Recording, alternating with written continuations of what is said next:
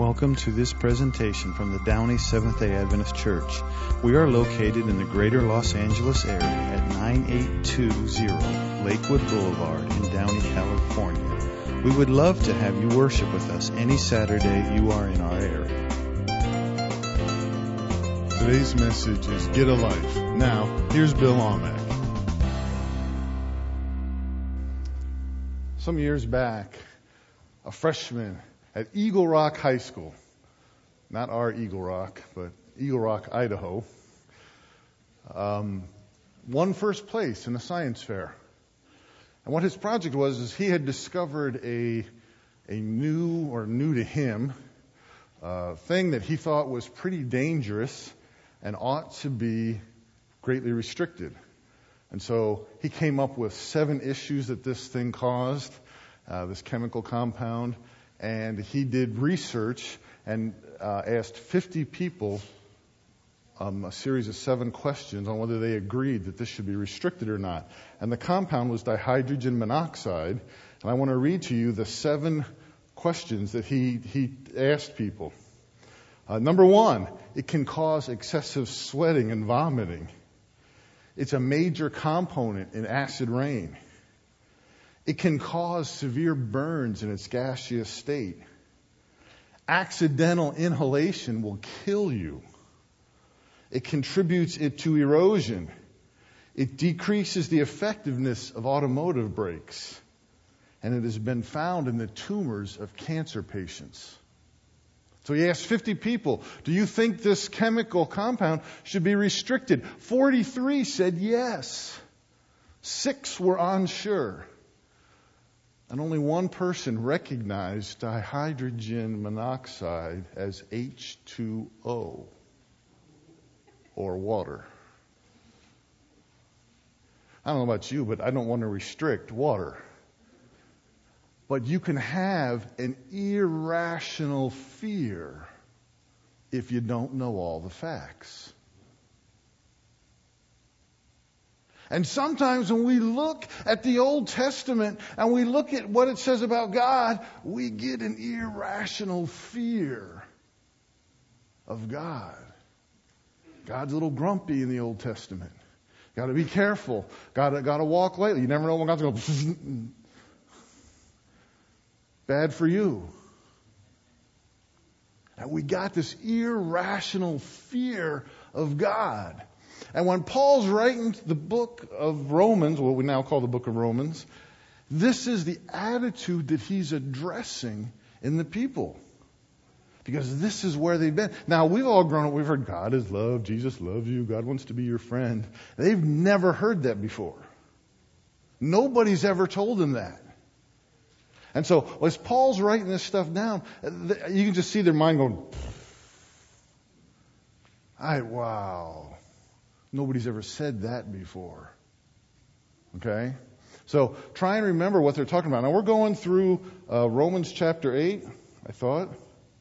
There we go. Romans chapter 8, Get a Life. We could have named this a number of things because Romans chapter 8 is full of so much goodness. There's no way we are covering it all today. There's no way you're going to cover it in an hour and a half in your small groups. It's just chock full of awesome things. I was talking to David last night at band practice. I said, it's complete lunacy to think we can cover Romans chapter 8 in 1 week. It's just crazy. So I encourage you to read this and kind of cover it on your own because we are not going to get through everything today.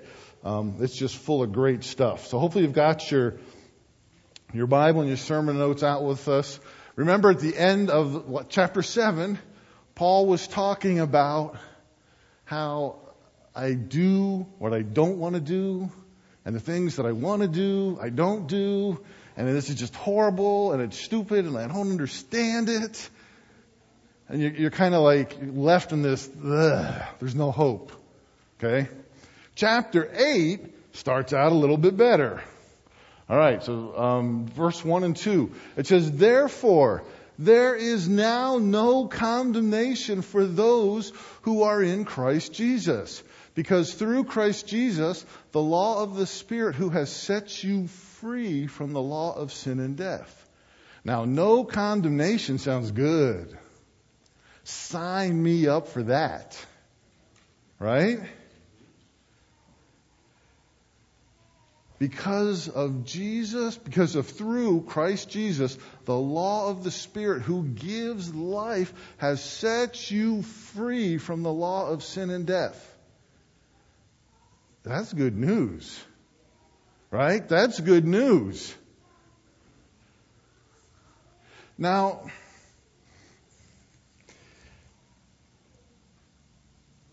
when this happens and you're set free from the law of sin and death, you're not guilty anymore. You ever felt guilty? I see lots of heads nodding. Nobody's willing to raise their hand. Right? We've all felt guilty. Shouldn't have done that. Shouldn't have said that. Sometimes you try your honest level best to do the right thing, and it still comes out horrible. And you feel guilty.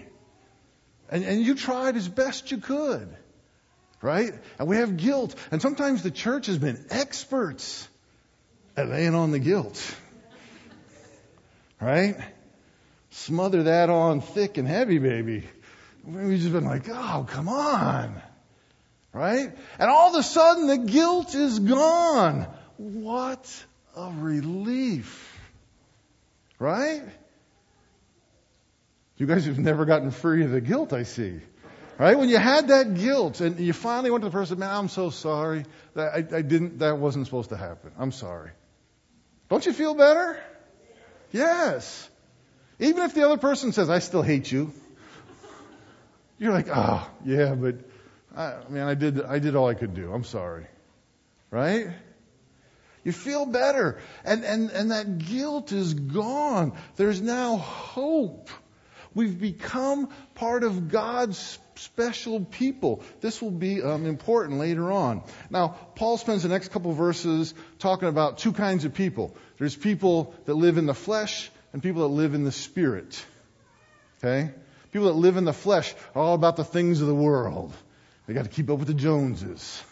Need a new car. Need a new kitchen remodel. Need a bigger house. Need better shoes. Some of you have got... Evan and I, a few years ago, stopped at a house that was having an open house and walked in. This guy had a closet larger than my master bedroom. Okay? And my master bedroom's not huge, but it fits a king-size bed and some other stuff, right? So, this is a huge, huge closet. Keeping up with the Joneses. Got to have more suits, more clothes, more. Where does that end?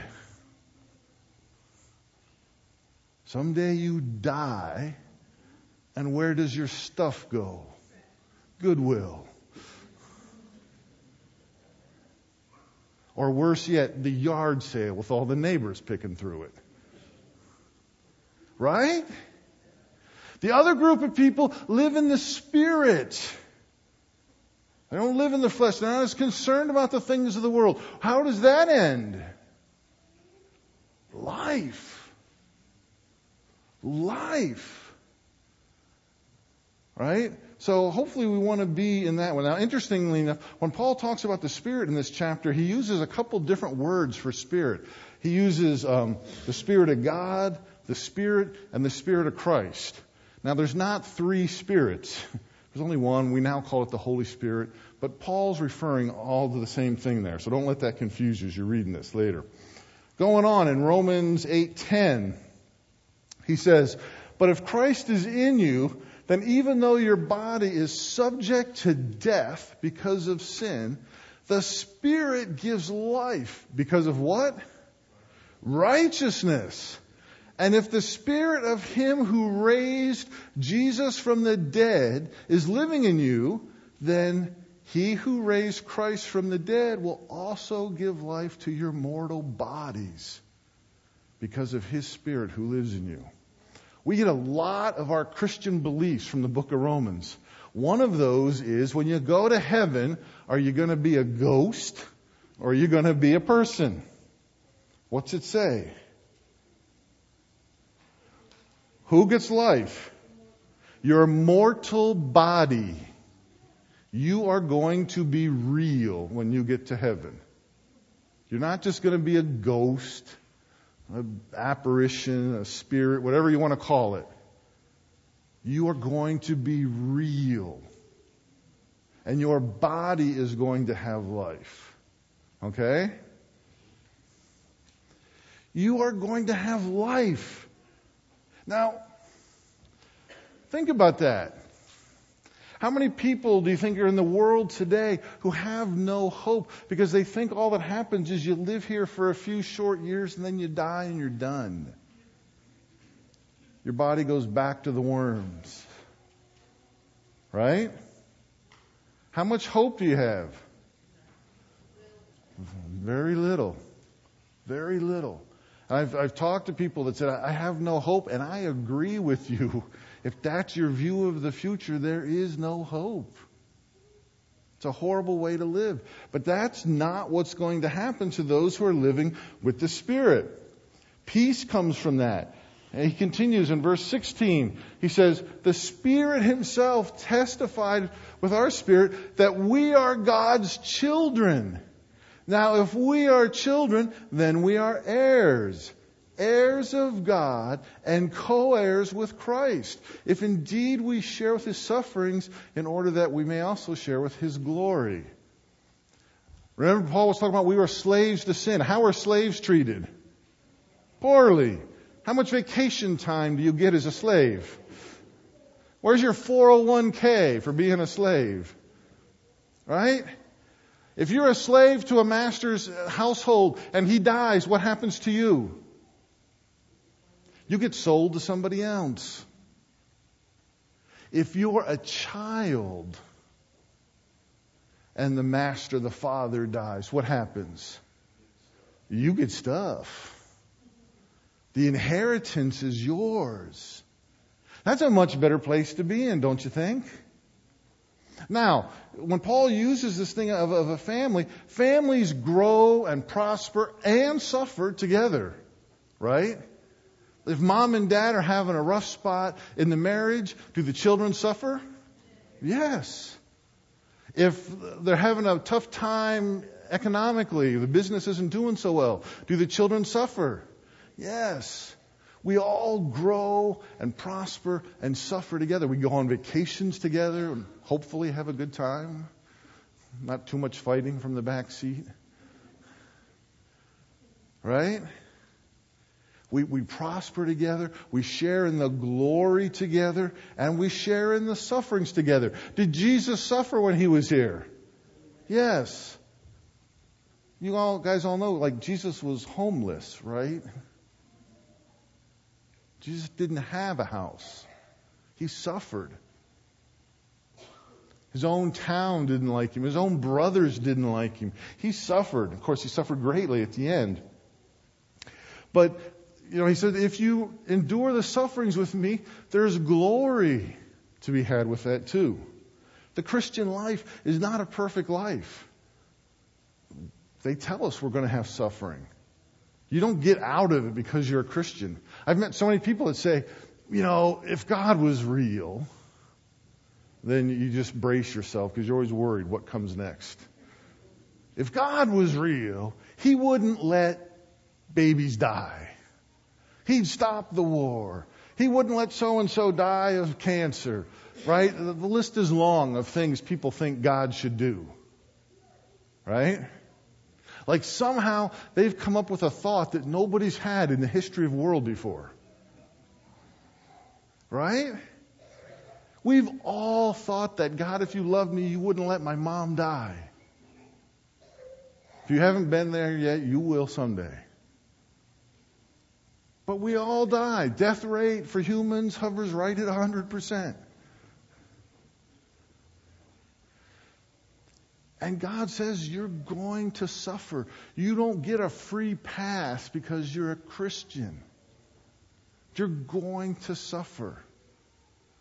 But that is nothing compared to what's going on.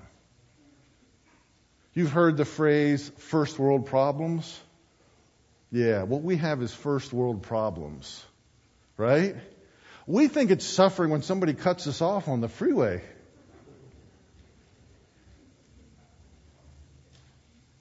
Right? Well, we think it was a really rough day because the boss yelled at me. Right? Our suffering, most of us don't really know suffering. Most of us really don't know suffering. But God says, listen, when you suffer with me, then you will share the glory with me. Okay? And Paul goes on. He says, I consider that our present sufferings are not worth comparing with the glory that will be revealed in us. For creation waits in eager expectation for the children of God to be revealed. That's a very amazing sentence to me. Creation waits in eager expectation for the children of God to be revealed. For the creation was subjected to frustration, not by its own choice, but by the will of the one who subjected it, in hope that creation itself will be liberated from bondage to decay and brought into the freedom and the glory of the children of God. Right? When we sinned, everything suffered. Not just Adam and Eve, but everything suffered. And I've thought about this for a while, and I'm not sure what a perfect creation looks like, because I've never seen that. But what is that like? You think about that. A plant grows and produces a flower. Now, it's perfection. There's no death. So that flower never dies. So that plant never produces another flower. It only produces one.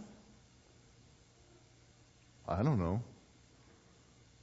That's the kind of questions I have. Things that keep me up at night. Deep thoughts with Bill. You don't want to be there. Trees, fruit trees, they want to give fruit all year long. They are tired of being subjected to bondage and decay. The plants are tired. How should we feel about it? Even more so, right? Even more so. Going on, verse 28. And we know that in all things God works for the good of those who love Him, who have been called according to His purpose. For those God foreknew, He also predestined, to be conformed to the image of His Son, that He might be the firstborn among many brothers and sisters. And those He predestined, He also called. Those He called, He also justified. Those He justified, He also glorified.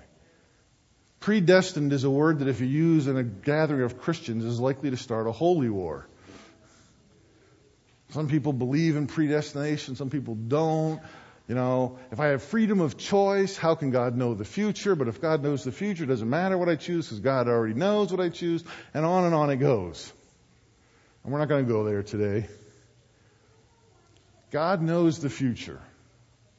He knows that I can have a choice to go right or left.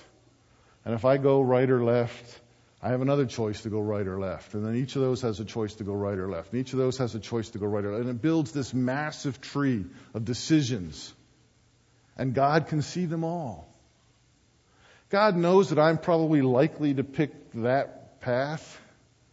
But at any point, I have freedom to choose a different path. And then God knows what will happen when I pick that path. Who does God predestine?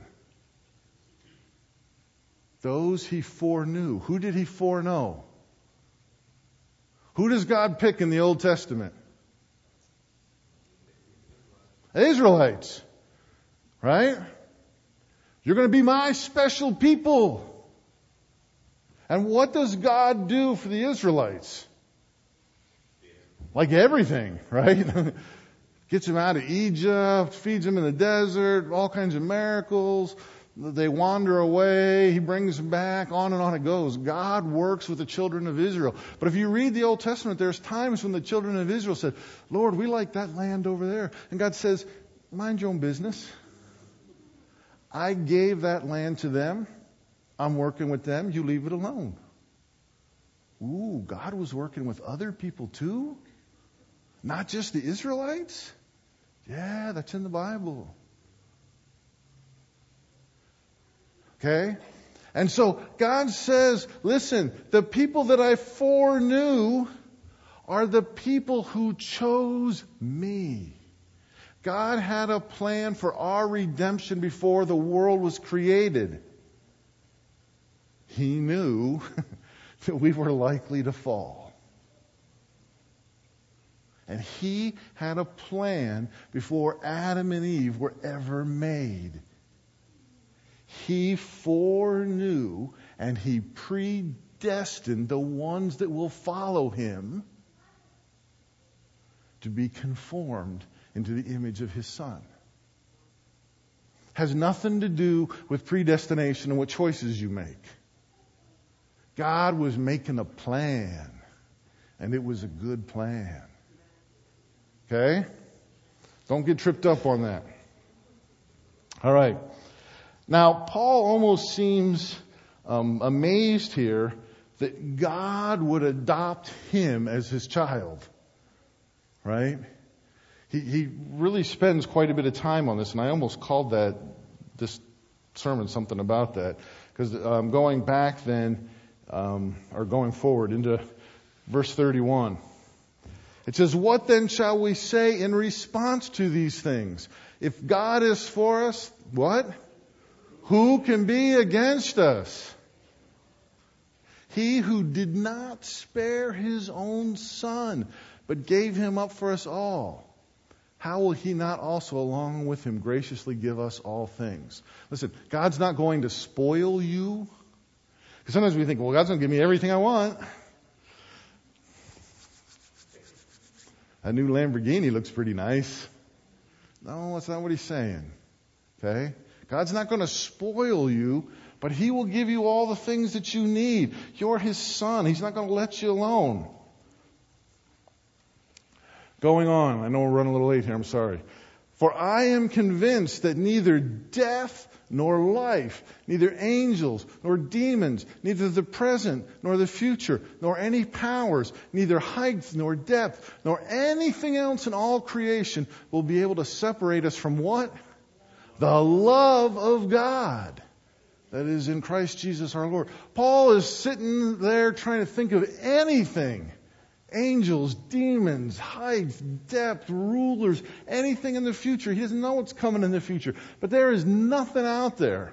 There is nothing in the universe that is strong enough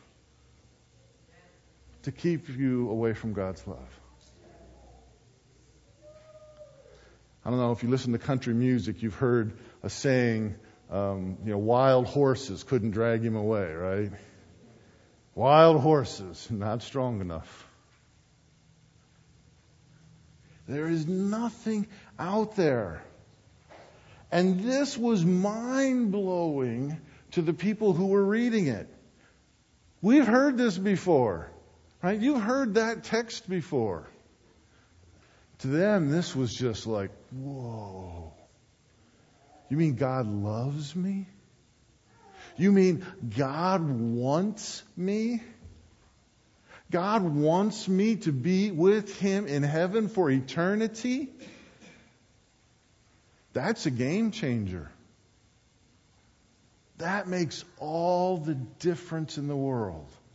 To go from a God that you fear and are afraid of to one who wants you to be part of His family.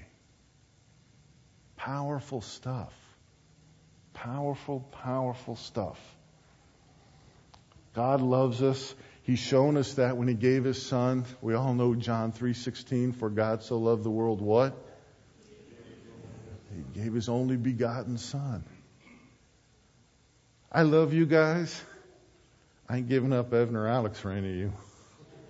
Let's just be honest. Right? But God loves you that much. God loves you that much. Let's pray. Heavenly Father, thank you so much that you are a God that loves us that much, Lord. We can't even comprehend that. Help us to get back to feeling that love again, Lord. Maybe we've wandered away from that a little bit. We've heard it so many times, it just becomes something that just kind of passes by us again. Lord, help us to have that feeling of love that you have for us. Unconditional love. Help us, Lord, to tell other people, because we all have friends or family members that need to hear that, Lord. Help us to be the kind of people that reflect your love and radiate your love to those around us, so that people want to hang around with us because they want to know more about you. Be with us now. In Jesus' name, amen. We hope you have been blessed by this message from the Downey Seventh-day Adventist Church. You can find more messages at www.downeychurch.org. God bless.